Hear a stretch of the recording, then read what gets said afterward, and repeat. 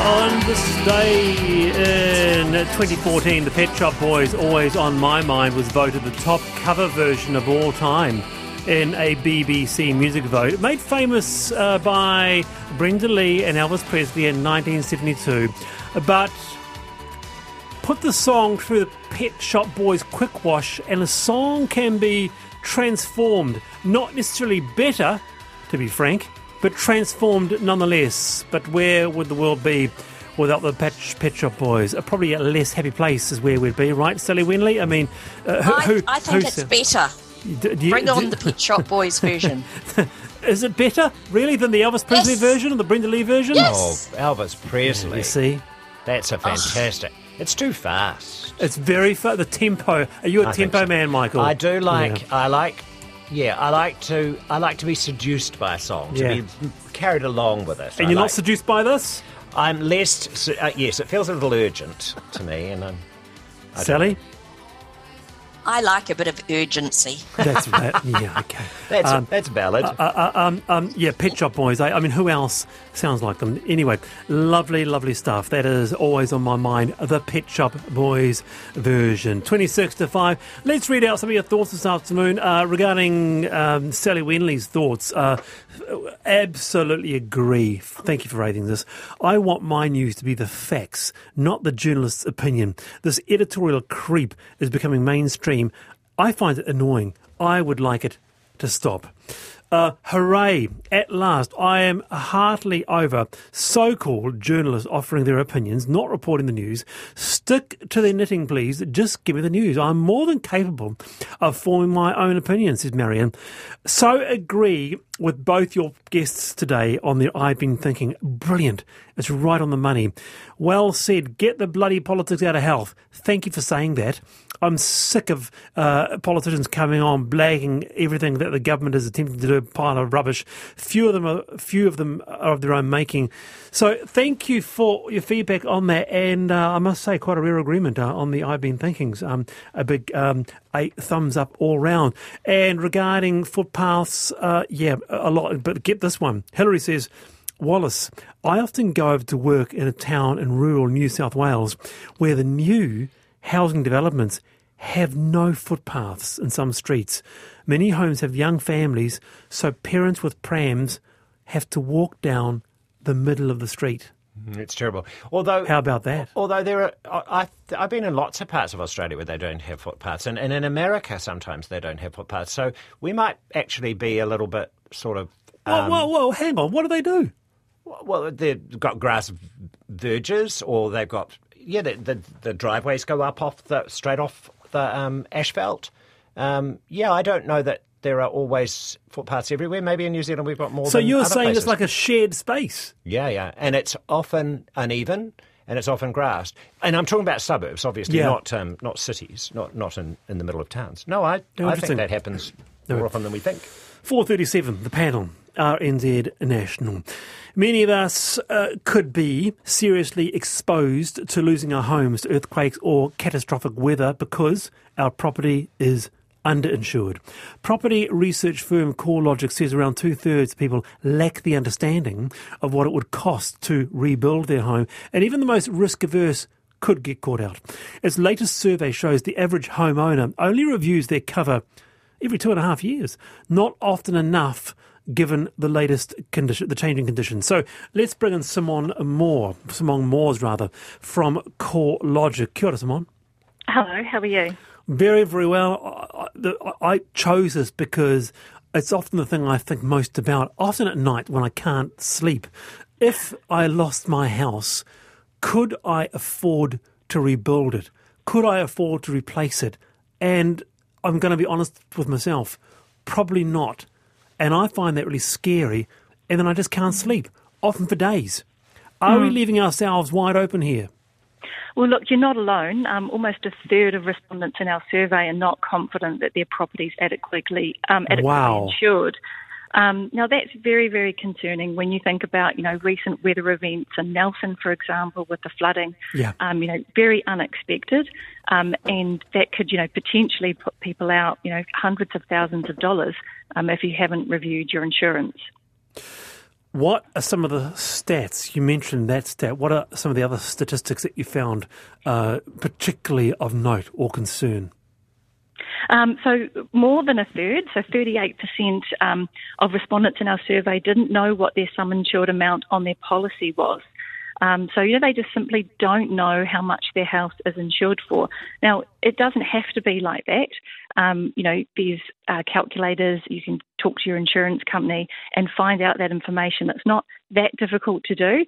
And the concern is that, almost, there's 38% of us, who, don't know that. Yeah. Sally Wenley, what's your thoughts on this? And do you have... So if it's not that difficult to do, I'm wondering why do not enough people do it? I'm guilty of that as well, and I was quite intrigued that you say here, well, someone does. The average homeowner only reviews their insurance every 2.5 years, which was too long. Gosh, I didn't think that was a very long time span. Why do people need to do it more often? Well, when you look at the recent inflation, so that's talked about a lot at the moment, and if you look particularly at the cost of housing inflation for houses, so our Cordell construction index, that's risen. So construction costs on the average house have risen 9.6% in the last year, which is an incredible increase. That's a record increase. And I think that, perhaps people don't realise that and understand that actually that means if you have to replace your home, it's going to cost a lot more than what it did. Or you can't replace it. Or you can't replace it. My goodness me, imagine that. Shocking, Michael. Yeah, I do try and review this. We renovated our house a little while ago, and so I, reviewed it a couple of times. The bit I find hard to understand, Simone, though, is the question of replacement. So we have a turn-of-the-century Kari cottage with great, very high ceilings and, all the things that are attached to that. Now, I don't think I would ever be able to insure my house to be able to be rebuilt in Kari. It's not going to happen. What I'm going to get is a replacement of a 3-bedroom house with a study and a, yada, yada, yada. But that's what I never quite been able to reconcile. Yes. I'm not really trying to insure it in order to produce a house that was built 123 years ago, am I? Well, look, I think you've raised a really important point there, is that it's not, the cost to insure an average house or someone else's home, it's actually your home. And that's why it's really important to talk to your insurance company. There is calculators like the Cordell Sum Insured calculator, which actually does have the attributes of a home and can tell you for your house. But however, you can also call your insurer and go through and give those specifications, right? Because that's not... You've got your particular aspects of your house that is different to someone else's. And then from there, it's calculating the value of that replacement. And that's why it's really important to specifically, think about your own home. Kirsten asks someone, how many of our houses will need total replacement? Do we need full replacement sum insured if a partial replacement is required? So I don't know how many per year are full replacement houses, but certainly when you look at the increasing weather events, earthquake risk and things that we have in New Zealand, we are high for earthquake risk, and we're seeing more increasingly flood events and things like that. Then it's up for you as an individual to understand what is the risk and what is the risk that you're willing to take. And I think that's the point here, is that people, if you haven't looked at it, you don't understand that risk. So it's important to have a look at it and then understand the risk that you are taking. And often if you look at increasing your cover, it's actually quite, for a couple of $100,000, it's quite a, small incremental amount with your insurer for that cost. So it's worthwhile talking to your insurer, to find that out and then make the decision for yourself. Yeah. Is it, it has kept me awake at night, actually, because we had an issue last year where the power part of our house, not the power socket, but what is it, Michael? The power box. The power box. Oh, yeah, the power box. Started smoking. Oh. And I'm pretty sure, I'm not an expert, but I'm pretty sure that's not a good thing. Cigarette? It wasn't any of that. It was just the power box started smoking. Right. And the electrician said, I need to come around straight away. In fact, it was urgent. And my life flashed before my eyes. I'm thinking, oh, my goodness me, if I lost this house, that would be it. So, I mean, someone says here, stop scaremongering. Don't talk about this. But it can be any one of us, Simone. That's right.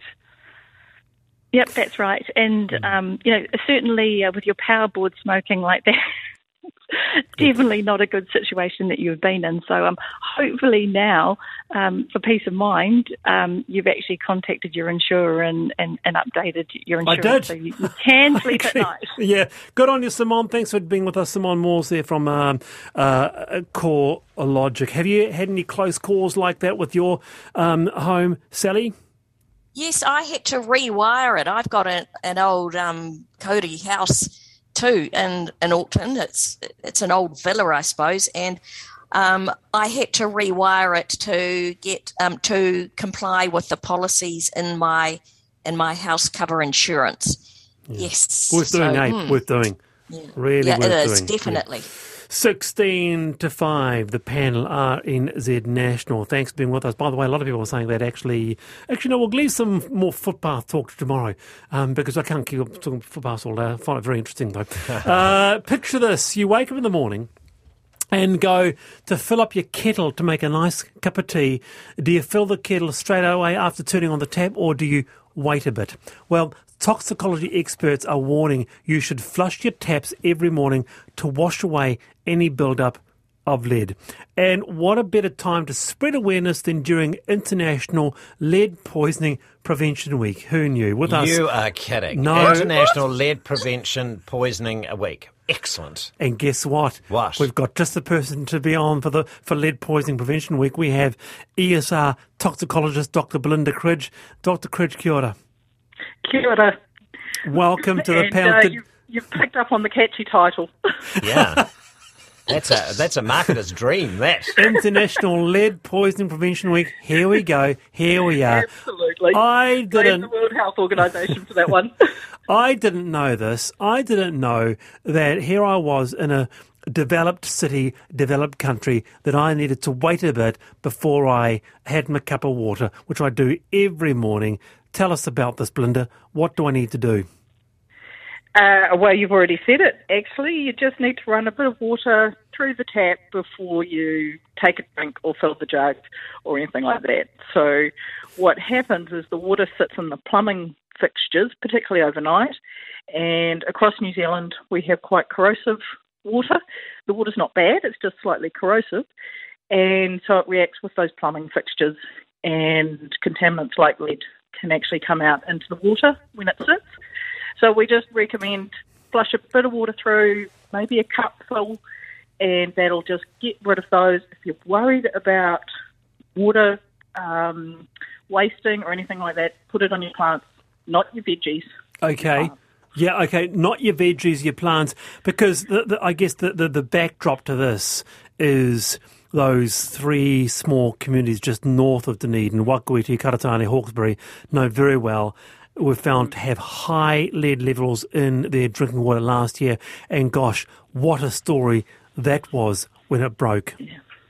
It was, and really stressful for those communities to have that kind of come out, that this was in their water. They had been using the water to water their plants, their vegetable plants. They've been making up baby bottles. They've been doing all of this stuff with their water, and then the council comes out and says, actually, this might have lead in it. You might be poisoning your children. And like, as a mum, I just kind of sit there and go, I would so freak out. From that, we actually found out it really was just the corrosive water that was the issue. Yes. And the risk to that community was no bigger than any other community.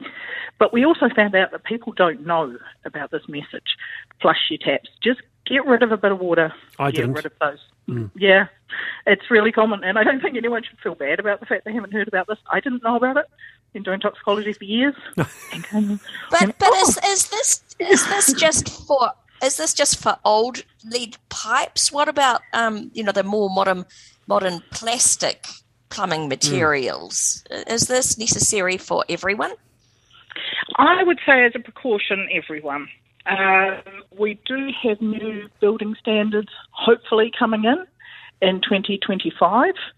That will mean that there will be effectively zero lead in our taps, but actually even the taps that you can buy now have lead in them, and they will leach lead with our water. Interesting. Great advice. Great advice. It's so interesting. Yeah, Michael. Yeah, I was thinking about this when I read it and thought, we've got gas hot water, the instant gas hot water that isn't instant at all. And it means that you have to... I've got into the habit of running the tap because you have to wait for it to heat up. It doesn't heat up as it would coming out of a hot water cylinder. But it is... what I thought about this, and I extrapolated further out, and I thought, there are so many little things like this. If only we knew... I mean, this is a really good... kind of technique to avoid lead poisoning. But there's a range of little things that we could probably do with small modifications in our lives just to avoid some of the toxic... little life hacks that could help with toxicology or poisoning generally. Given your experience, are there things that you can think of that are outside of this lead suggestion, Belinda? Always. I can go on about poisons for hours. But specifically, I would say my number one top tip is read the instruction on chemicals. Oh, really? So many of us just kind of use like the garden chemicals or the detergents and things. And we actually have no idea kind of what the safety instructions are. And quite often we're using way more than we need to. So actually just have it read. Know what you're using, really. My second top tip is don't mix chemicals unless it's actually kind of intended to be mixed. This is particularly, again, with cleaning chemicals. We get every so often people that mix like a bleach compound and another cleaning compound, and you can release really toxic fumes doing that.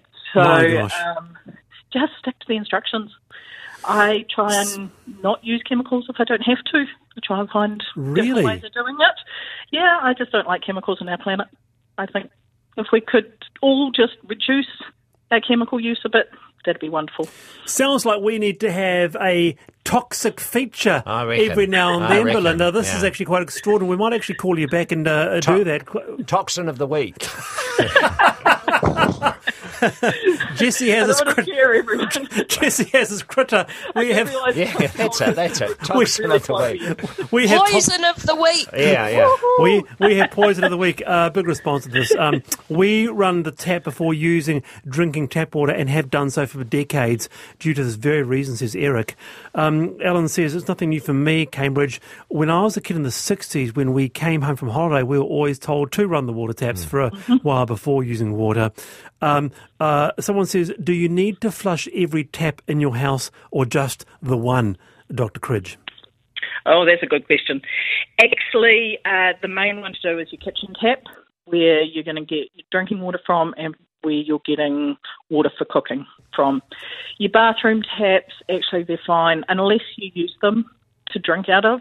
Some people might fill up a cup to drink after brushing their teeth, but as long as that tap's been running previously, that'll be fine. The main one to do is your kitchen tap. Okay. Showers, things like that, not so much. And I think it's interesting that some of the readers, some of the listeners have come in saying, we've done this for years. Yeah. I remember my grandfather doing it. And we seem to have lost that collective memory. That's true. Along the line. But then the pipes were genuinely lead.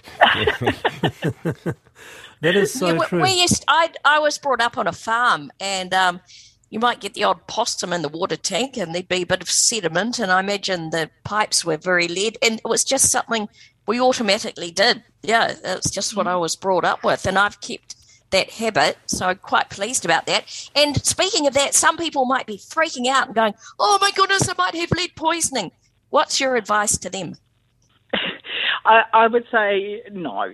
We do surveys across the country of what we call the lead burden. So that's kind of how much lead generally is in the blood of people in New Zealand. And we're no greater than the international average. Everybody's lead levels are tracking down. If you remember, some of us oldies, we used to have lead in petrol. Oh, really right, and yes. Paint. Yes. Yeah, and paint's the other one to watch. If you're doing renovations, there's really good guidelines available. Talk to your resine shop or go into the Ministry of Health website. It's got really good guidelines about dealing with lead paint. So since we've started bringing in those things, our lead levels are coming down. But for me, I don't see any benefit to lead. So let's get rid of it. If all it is flushing a bit of water out of our tap, let's do it.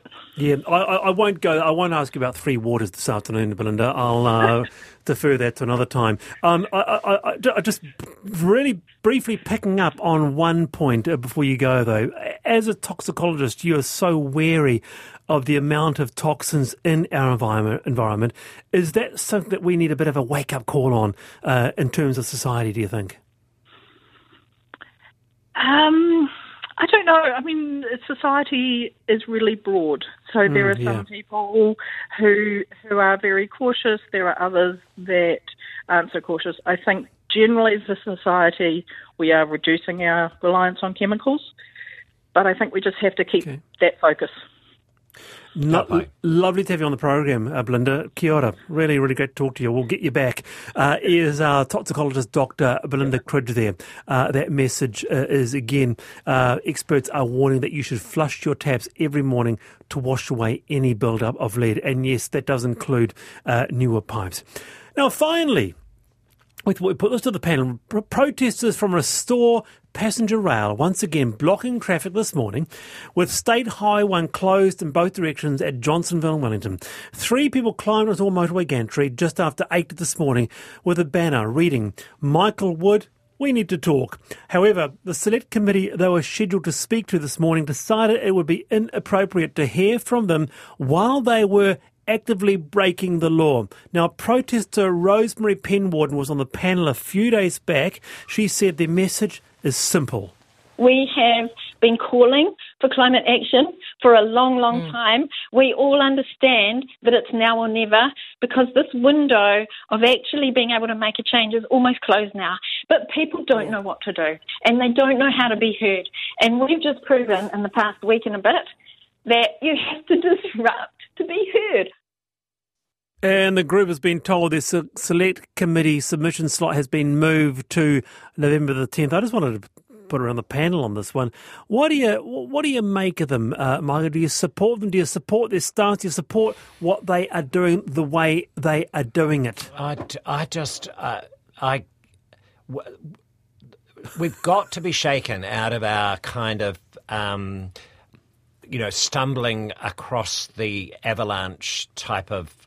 No, that's not a good analogy. We're on a cliff edge and we're stumbling towards it, and we've got to do something. We can't just sit there and think climate change is going to sort itself out, or that something magical is going to happen, or technology is going to fix it, or something. They alienate people from the issue, and they're extremely dangerous. Yeah. That's Michael Wood's words. They may well be those things, but I'm not entirely sure that it isn't forgivable, given how much has been talked about this for so long and so little, it appears, has happened. So it's kind of like actually maybe a bit of alienation Sally? And things might help.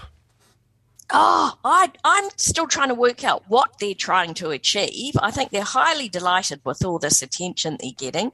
I totally support them not being part of the Select Committee hearing, because you do? where they were, they could have fallen down, they could have killed themselves, they could have killed someone else.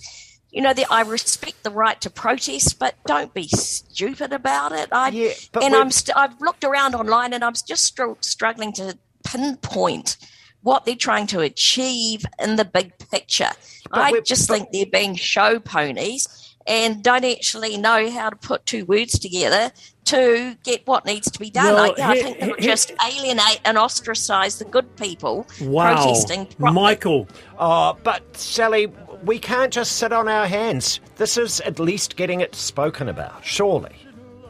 I think we can protest in more productive ways. What would Elvis say? That's what putting your life's at danger. What would Elvis say indeed? He would say, always on my mind. We had the Pet Shop Boys. This one's for you, Michael. Wonderful, Thank you you, two. Wallace. Kia ora to you both. And the Pet Shop Boys would have done it more urgently, Michael. Probably. Good on you. I'm Wallace Chapman. I'm back tomorrow, 3:45. Checkpoint next. Sally, Michael, thank you very much.